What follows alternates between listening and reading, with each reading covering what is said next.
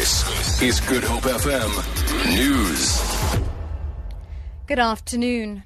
ANC President Jacob Zuma has called on delegates attending the party's KwaZulu Natal conference in Pietermaritzburg to emulate the party's late leader Oliver Tambo.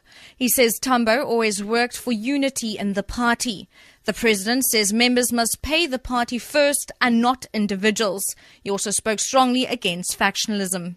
When I was in Port Elizabeth, after talking about him, I asked the question, do we still have cadres like Tambo? It was a rhetorical question, not a question that needed an answer. Just for me to drive the point home that there are now very few, if they are still there, who could be dedicated like him. Police are searching for killers of a 30-year-old man who has been gunned down in a suspected gang-related shooting at a shopping mall in Ottery. Spokesperson Frederick van Wyk says a 35-year-old man also sustained serious gunshot wounds to his chest and is in critical condition in hospital. He says they're investigating charges of murder and attempted murder. Van Wyk says they're following various leads. A community activist at Worcester in the Boerland has urged learners and parents to report incidents of domestic violence to the police. 50-year-old Lena Lombard joined hundreds of learners in a march against abuse earlier today.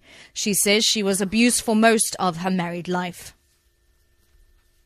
I want to tell women today, if you are in a relationship like this, an abusive relationship, you must immediately go to someone, talk to the police, talk to anyone, just somebody who can help you, and you will see how much help they are for you.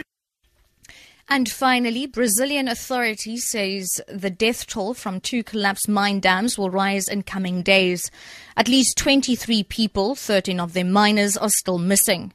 So far, 1 worker has been confirmed dead in what the governor of mineral-rich Minas Gerais described as the state's worst environmental disaster.